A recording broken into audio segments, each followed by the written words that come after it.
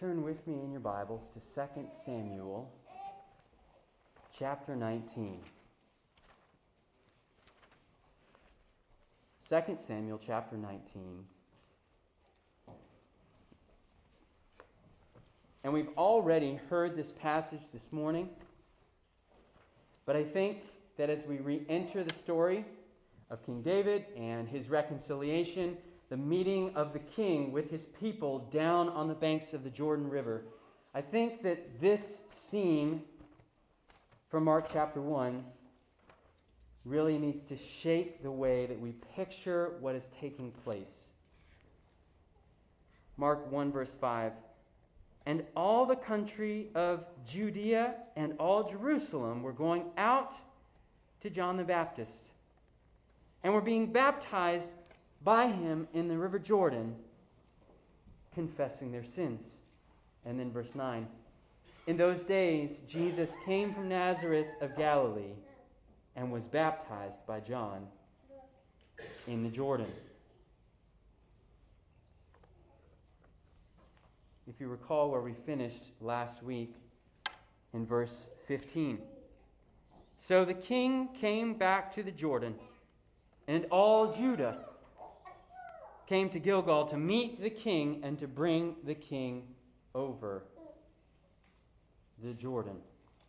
So we have the people of Jerusalem and Judea are all coming to one side of the Jordan River, and they've realized they have abandoned their king. They've betrayed the anointed of the Lord. They've sinned.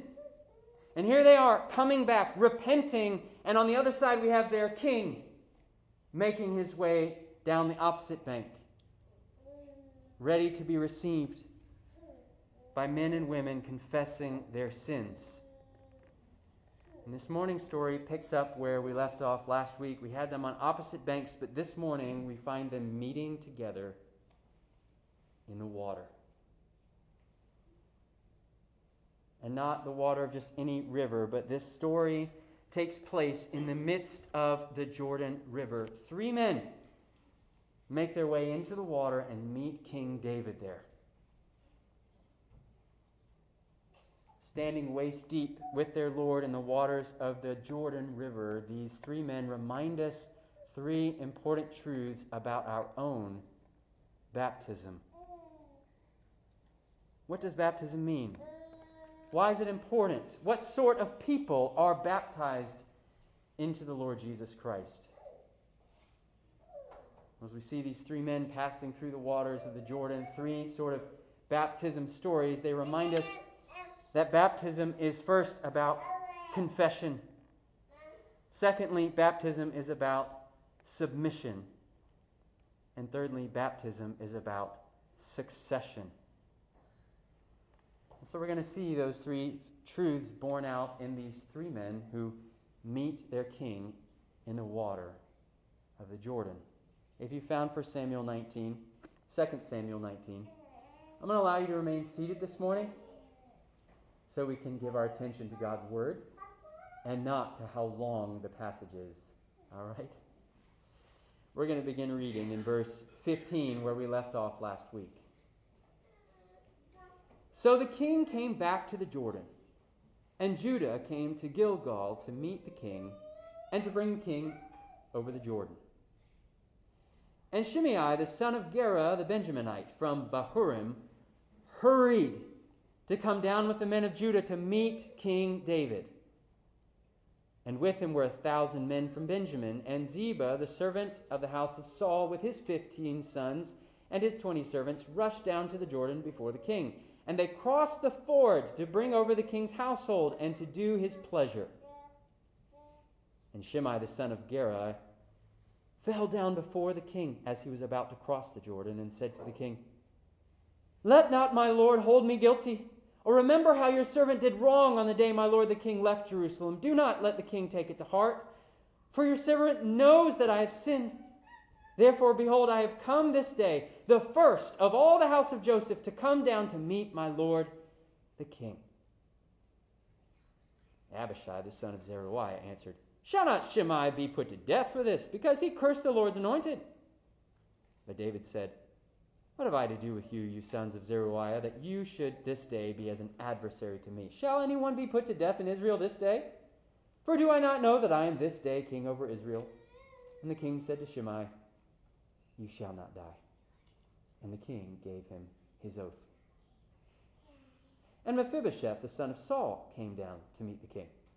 He had neither taken care of his feet, nor trimmed his beard, nor washed his clothes from the day the king departed until the day he came back in safety. And when he came to Jerusalem to meet the king said to him, Why did you not go with me, Mephibosheth? He answered, My lord, O king, my servant deceived me, for your servant said to him, I will saddle a donkey for myself, that I may ride on it and go with the king. For your servant is lame. He has slandered your servant to my lord the king, but my lord the king is like the angel of God. Do therefore what seems good to you, for all my father's house were but men doomed to death before my lord the king, but you set your servant among those who eat at your table. What further right have I then to cry to the king?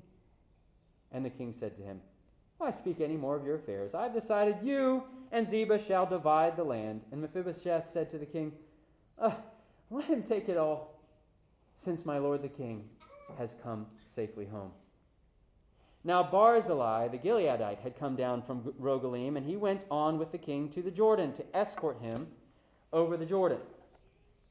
Barzillai was a very aged man, 80 years old. He had provided the king with food while he stayed at Mahanaim, for he was a very wealthy man. And the king said to Barzillai, Come over with me, and I'll provide for you with me in Jerusalem. But Barzillai said to the king, How many years have I still to live that I should go up with the king to Jerusalem? I'm this day 80 years old. Can I discern what is pleasant and what is not? Can your servant taste what he eats or what he drinks? Can I still listen to the voice of singing men and singing women? Why then should your servant be an added burden to my lord the king? Your servant will go a little way over the Jordan with the king. Why should the king repay me with such a reward? Please, let your servant return, that I may die in my own city near the grave of my father and my mother. But here's your servant Kimham. Let him go over with my lord the king, and do for him whatever seems good to you. And the king answered, Kimham shall go over with me, and I will do for him whatever seems good to you, and all that you desire of me, I will do for you. Then all the people went over the Jordan, and the king went over, and the king kissed Barzillai and blessed him, and he returned to his own home. The king went on to Gilgal, and Kimham went on with him. All the people of Judah, and also half the people of Israel, brought the king on his way. So ends the reading of God's word this morning.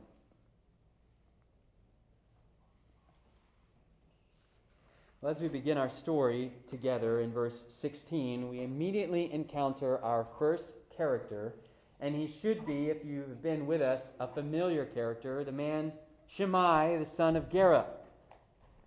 You might recall, and hopefully this rings some bells, he's the same man who back in chapter 16, as David and his men were fleeing from Jerusalem, Absalom hot on their tail, he went along the ridge, throwing rocks at David, hurling insults like, You man of blood, you worthless man, good riddance, I hope you rot in hell, those kinds of things.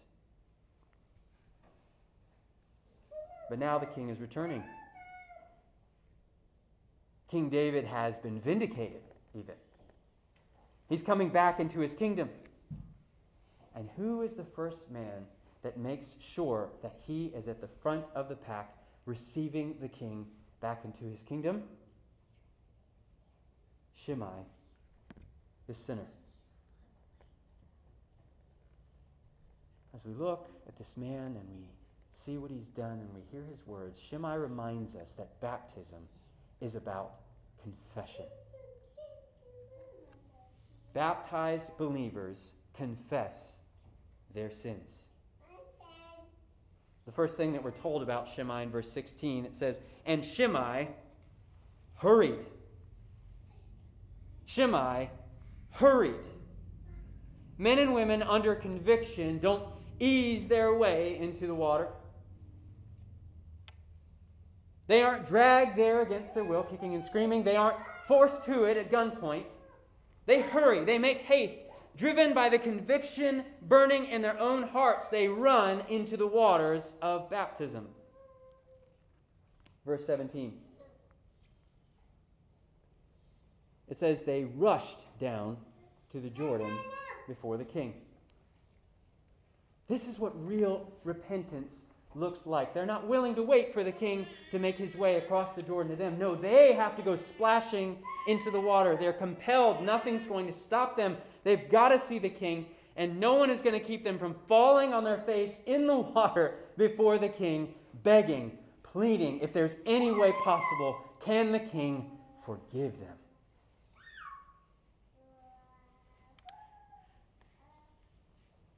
Shimei, the great sinner, the man who cursed the Lord's anointed with his own lips, the man who used his hands to hurl rocks at the head of King David, now comes splashing through the water, soaking wet, his face falling into the Jordan, begging, pleading for forgiveness. In verse 20 he says, I had to be first. Of all the people confessing their sins, it's me. I am the chief of sinners. How gracious of God that he not only records Shimei's sin in the book of 2 Samuel, but that he also goes on to record Shimei's confession. The Bible doesn't tell us about how Shimei made up all the bad stuff he'd done to David by doing good things in its place. The Bible doesn't tell us about how Shimei, with much willpower and strength was able to force down the guilt and psychologize it away so that he didn't feel bad about what he had done. It doesn't tell us how Shimei continued to insist, no, I was in the right all along, no matter what anyone says.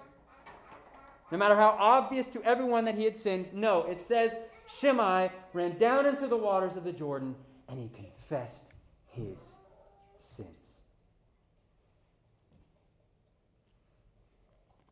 And it's in that moment of confession that this man becomes a hero for us. Because there is a heroism in simply telling the truth about your sin. Our King doesn't ask us to pay him back for all the things that we've done wrong. Our King doesn't even ask us to pay the penalty for what we've done. He actually asks us to do the hardest thing, which is this: simply tell the truth about our sins. That's the thing nobody wants to do. That's the thing that we naturally cannot do. It takes a heroic, in fact, a supernatural effort. God has to put his Spirit in us before we even will be willing to do this simple thing: confess our sins. And yet, the book of Ephesians says there is one Lord, one faith, one baptism. There is only one doorway into the kingdom of God, and Shimei has shown it to us. It's the doorway of confession.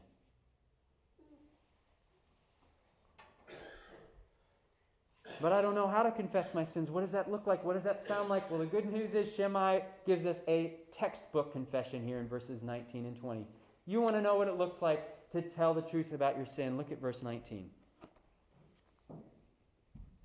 And he said to the king, "Let not my lord hold me guilty. Or remember how your servant did wrong on the day my lord the king left Jerusalem. Do not let the king take it to heart, for your servant knows that I have sinned. Therefore, behold, I have come this day, the first of all the house of Joseph, to come down to meet my lord the king." So first, we see him in his confession. He admits his guilt. He says, "Let not my Lord hold me guilty." But not only does he admit that he feels guilty, that he feels like he deserves punishment. Confession is not just an admission of a feeling that we feel bad about something. Secondly, he admits not just that he feels guilty, but he admits the concrete act. how your servant did wrong. And he even notes the time and place that it happened. How your servant did wrong on the day my lord the king left Jerusalem.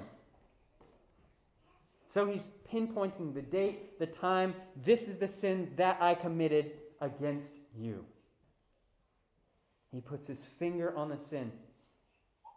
It's not just that he feels bad, it's that he has done something bad. So he confesses his guilt, he confesses the act, and then he thirdly confesses who is the culprit here. Verse 20. For your servant knows that I myself have sinned. Who has sinned? I have sinned. Who has sinned? I have sinned. Those are words that are really hard to say. I think some of us probably need a little bit of practice with those. Friend, why won't you be baptized this morning? I can tell you exactly why. It's because you do not want to tell the truth about your sin. And you probably, even in this moment, already know that particular sin that you don't want to tell the truth about. You feel guilty about it. You know the act or the series of acts that you keep committing this sin over and over again, but you don't want to tell anyone what you've done. You know you're the one to blame. You're the culprit, but it's too hard to confess. Our world has generated a sort of counterfeit confession these days. People are encouraged to shout their most heinous sins, and it's celebrated as being raw or authentic, real. But there's a real difference between the confession of this world and Christian confession, because when you tell your worst sins to the world says, you're not wrong, and don't let anyone tell you different. Maybe that is satisfying.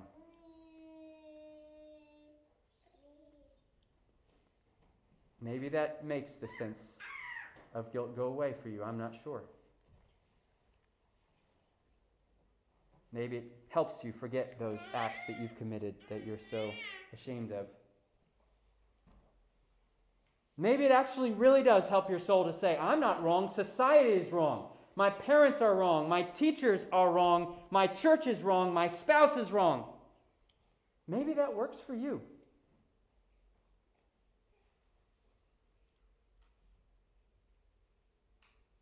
When you confess, truly confess, not to the world, but to the King says, you know what? You were wrong. And you're forgiven. The world has no forgiveness to offer. That's all our King has to offer to us. Just admit it. Tell me that you're wrong, and I will forgive. Abishai says in verse 21, shall not Shimei be put to death for this? He cursed the Lord's anointed. In verse 23, the king says, you shall not die. And then he sealed it with an oath. What is there to gain for Jesus Christ now that he's died and been raised from the dead and seated on an eternal throne? What does he have to gain in putting sinners to death? He's already defeated his greatest enemy.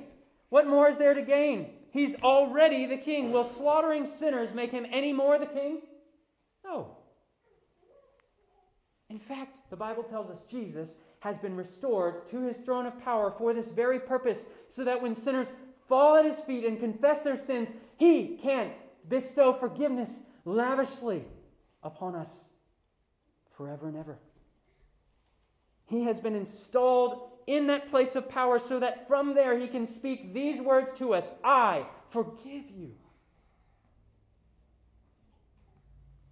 Because those are words that only a king can say. You've broken the law, and yet I forgive you. David sealed his forgiveness with an oath, but we know the forgiveness of Jesus is sealed with the sworn oath of his own blood. Blood that proclaims to each and every one of us who confess our sins, you will not die. Never.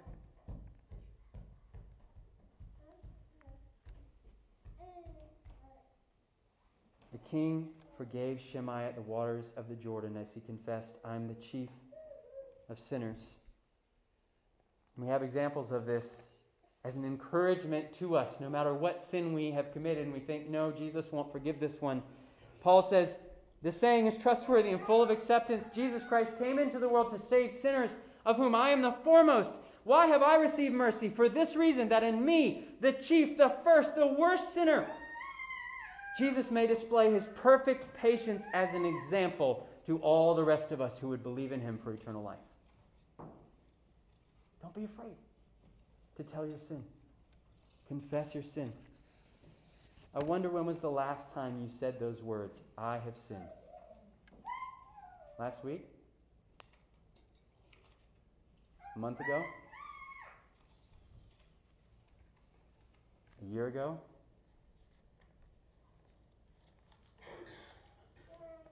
If we confess our sins, he is faithful and just to forgive us our sins and cleanse us from all that unrighteousness you're trying to hide. Baptism is about confession.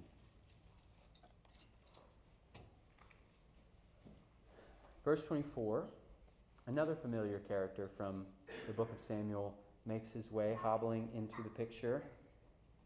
Verse 24. And Mephibosheth, the son of Saul, came down to meet the king. He had neither taken care of his feet, nor trimmed his beard, nor washed his clothes, for the day the king departed until the day he had come back in safety. And when the king came to Jerusalem, when he came to Jerusalem to meet the king said to him, why did you not go with me, Mephibosheth? David's question here is a question of allegiance. All of David's friends left and fled with him, but Mephibosheth stayed behind. If you remember, Ziba, Mephibosheth's servant, came to David and said, Mephibosheth stayed behind because he thinks now's his chance. He's being disloyal to you. And David here in this moment is saying, is it true? Is it true? We have to recognize there is a bit of irony in the question that David poses to Mephibosheth, saying to a crippled man, why didn't you hightail it, run out of the city of Jerusalem with me and the rest of the people? Listen to the restraint in Mephibosheth's response in verse 26. He answered, my lord, O king, my servant deceived me, for your servant said to him, I'll saddle a donkey for myself that I may ride on it and go with him, for your servant is lame. So Mephibosheth says, for starters, my servant stole my wheelchair. And then, as to your question of why I didn't run with you out of Jerusalem, let's just all remember here that I am a cripple. There is no way for me to run with you. And yet, even though he's been taken advantage of, he's been slandered, he's been mistreated, misunderstood, Mephibosheth entrusts himself 100% to the king. Look at verse 27. He slandered your servant to my lord the king, but my lord the king is like the angel of God. You do therefore what seems good to you. For all my father's house were but men doomed to death before my lord the king, but you set your servant among those who eat at your table. What further right have I, then, to cry to the king? As Mephibosheth fights to stand upright before the king there, we're reminded, secondly, that baptism is about submission. Baptism is a pledge of allegiance. It's a statement to Jesus Christ the King. You do, therefore, to me whatever seems good to you. My life is completely in your hands. Mephibosheth says, what matters to me is not that I am vindicated. It doesn't matter whether I am proven right, that I get what's mine. What matters to me is that my king is vindicated, that my king is proven right, that my king gets what's his because I know that I will belong to him forever. Verse 30, Mephibosheth said to the king, you know what? Just let him take all of it. Since my Lord the King has come safely home. You can have all this world. Just give me Jesus.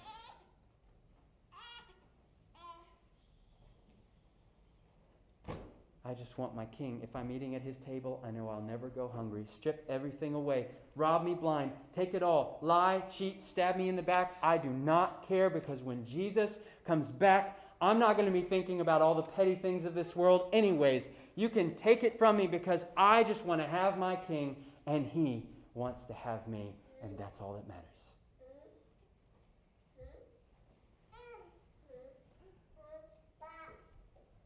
Brothers and sisters, we have a freedom at the waters of baptism that this world dreams about.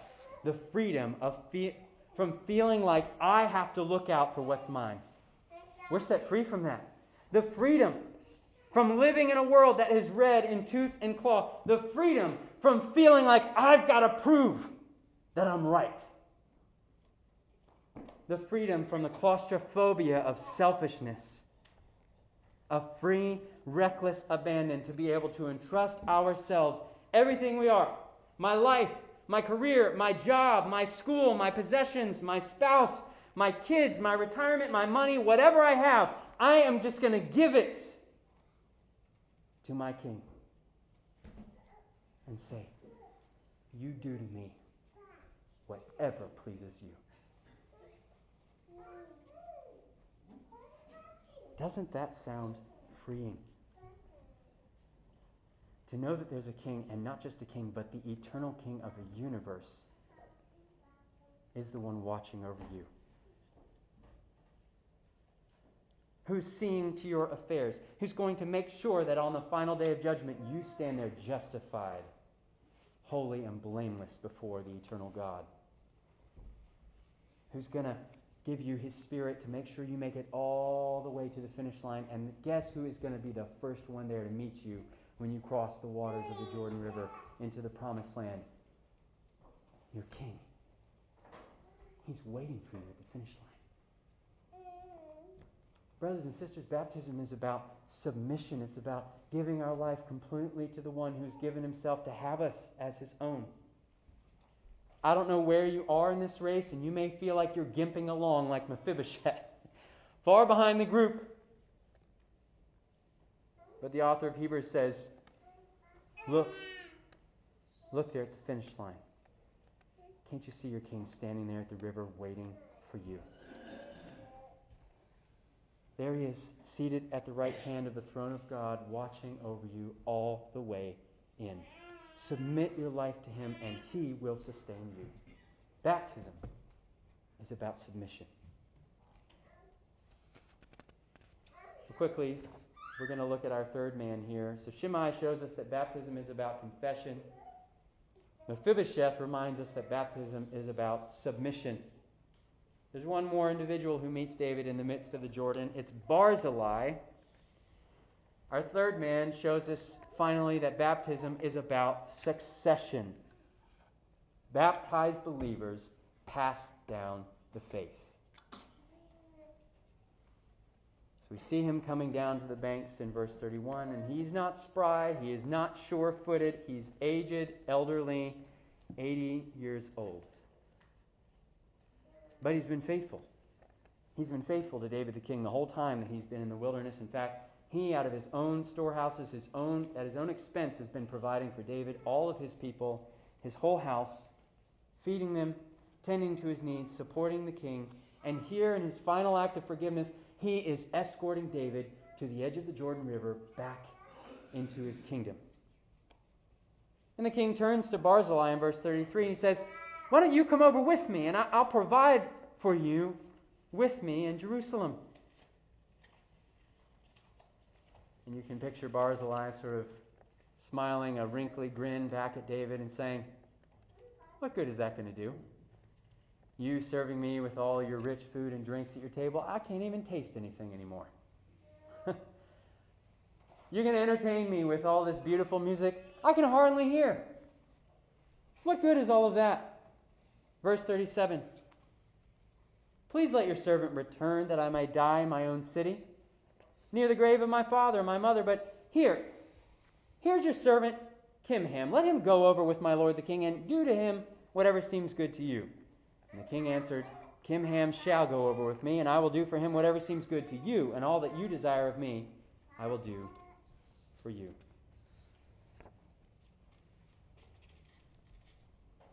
So Barzillai brings the king to the edge of the Jordan River, and the king says, I want to pay you back for everything that you've done for me. Instead of claiming a reward that was his, rightfully his, for all of his hard work, for all of his sacrifice, his giving, this is what he says to King David. Don't repay me. You know what? Whatever you owe me, why don't you pay it to this young man? Whatever service I've rendered to you, whatever expense, whatever reward there is for my hard work, don't pay it to me, Lord. Repay it to this young man in my place. Friends, what a beautiful way to illustrate the way baptism connects generations of believers to one another. Men and women laboring hard for the kingdom, and they get to the end of their road and they realize they're in their twilight years. What do they say? Give me what I deserve. I put in the hard work. I gave my money. I deserve to be served. No. Barzillai steps aside and says, Lord, don't repay me. Pay it to this young man. Pay it forward. Whatever feeble gifts I may have given to you, whatever time I may have rendered to you, whatever energy I gave you, don't reward me for it. Reward the next generation of believers. Give it to them. Don't give it to me. Unfortunately, many churches in America are struggling at this very point. The elderly members of the church seem to resent the younger members of the church as though they're there to somehow take away something that's rightfully theirs. And then you've got the younger members of the church who resent the older ones because they think they're getting in the way. But the truth of the matter is that this is how our King intended for his kingdom to grow and operate since the very beginning. Older believers passing on the faith to the next generation. Younger believers realizing that what they are receiving is the result of someone else's hard work, money, and time. And in this way, all God's people make it through the Jordan into the promised land. If you're here this morning and you're 80 or you're close to it, you're old. That's not me saying it, that's what the Bible says. I wonder what you're holding on to in your twilight years. In your final years, are you going to cling to what you've worked so hard for, that this is mine, no one's taking this from me? Or will your greatest privilege of your Christian life be to take the thing that you've worked so hard to preserve and to build and to be able to hand it off to the next generation?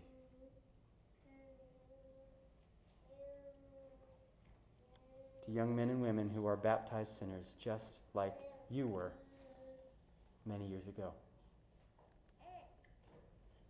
Then all the people went over the Jordan, and the king went over, and the king kissed Barzillai and blessed him and returned to his home. The king went to Gilgal, and Kimham went on with him, and the people of Judah and also half the people of Israel brought the king on their way. Baptism is about confession, submission, and succession. All the king's people, it says, went over that Jordan River. I wonder this morning whether you are part of that group. Have you been baptized? The question is, what's preventing you from doing that today? Let's pray.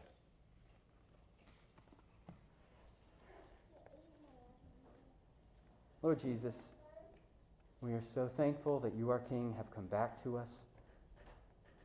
We thank you for the forgiveness that you have won for us at the cross. As we come and confess our sins day after day, we are trusting that your forgiveness will never run out. Our sins, even though they are many, we trust that your mercy is ever and evermore. Lord, we pray that you would have your way with your people. Do whatever seems good to you. We simply want to serve you and belong to you. In Jesus' name we pray. Amen.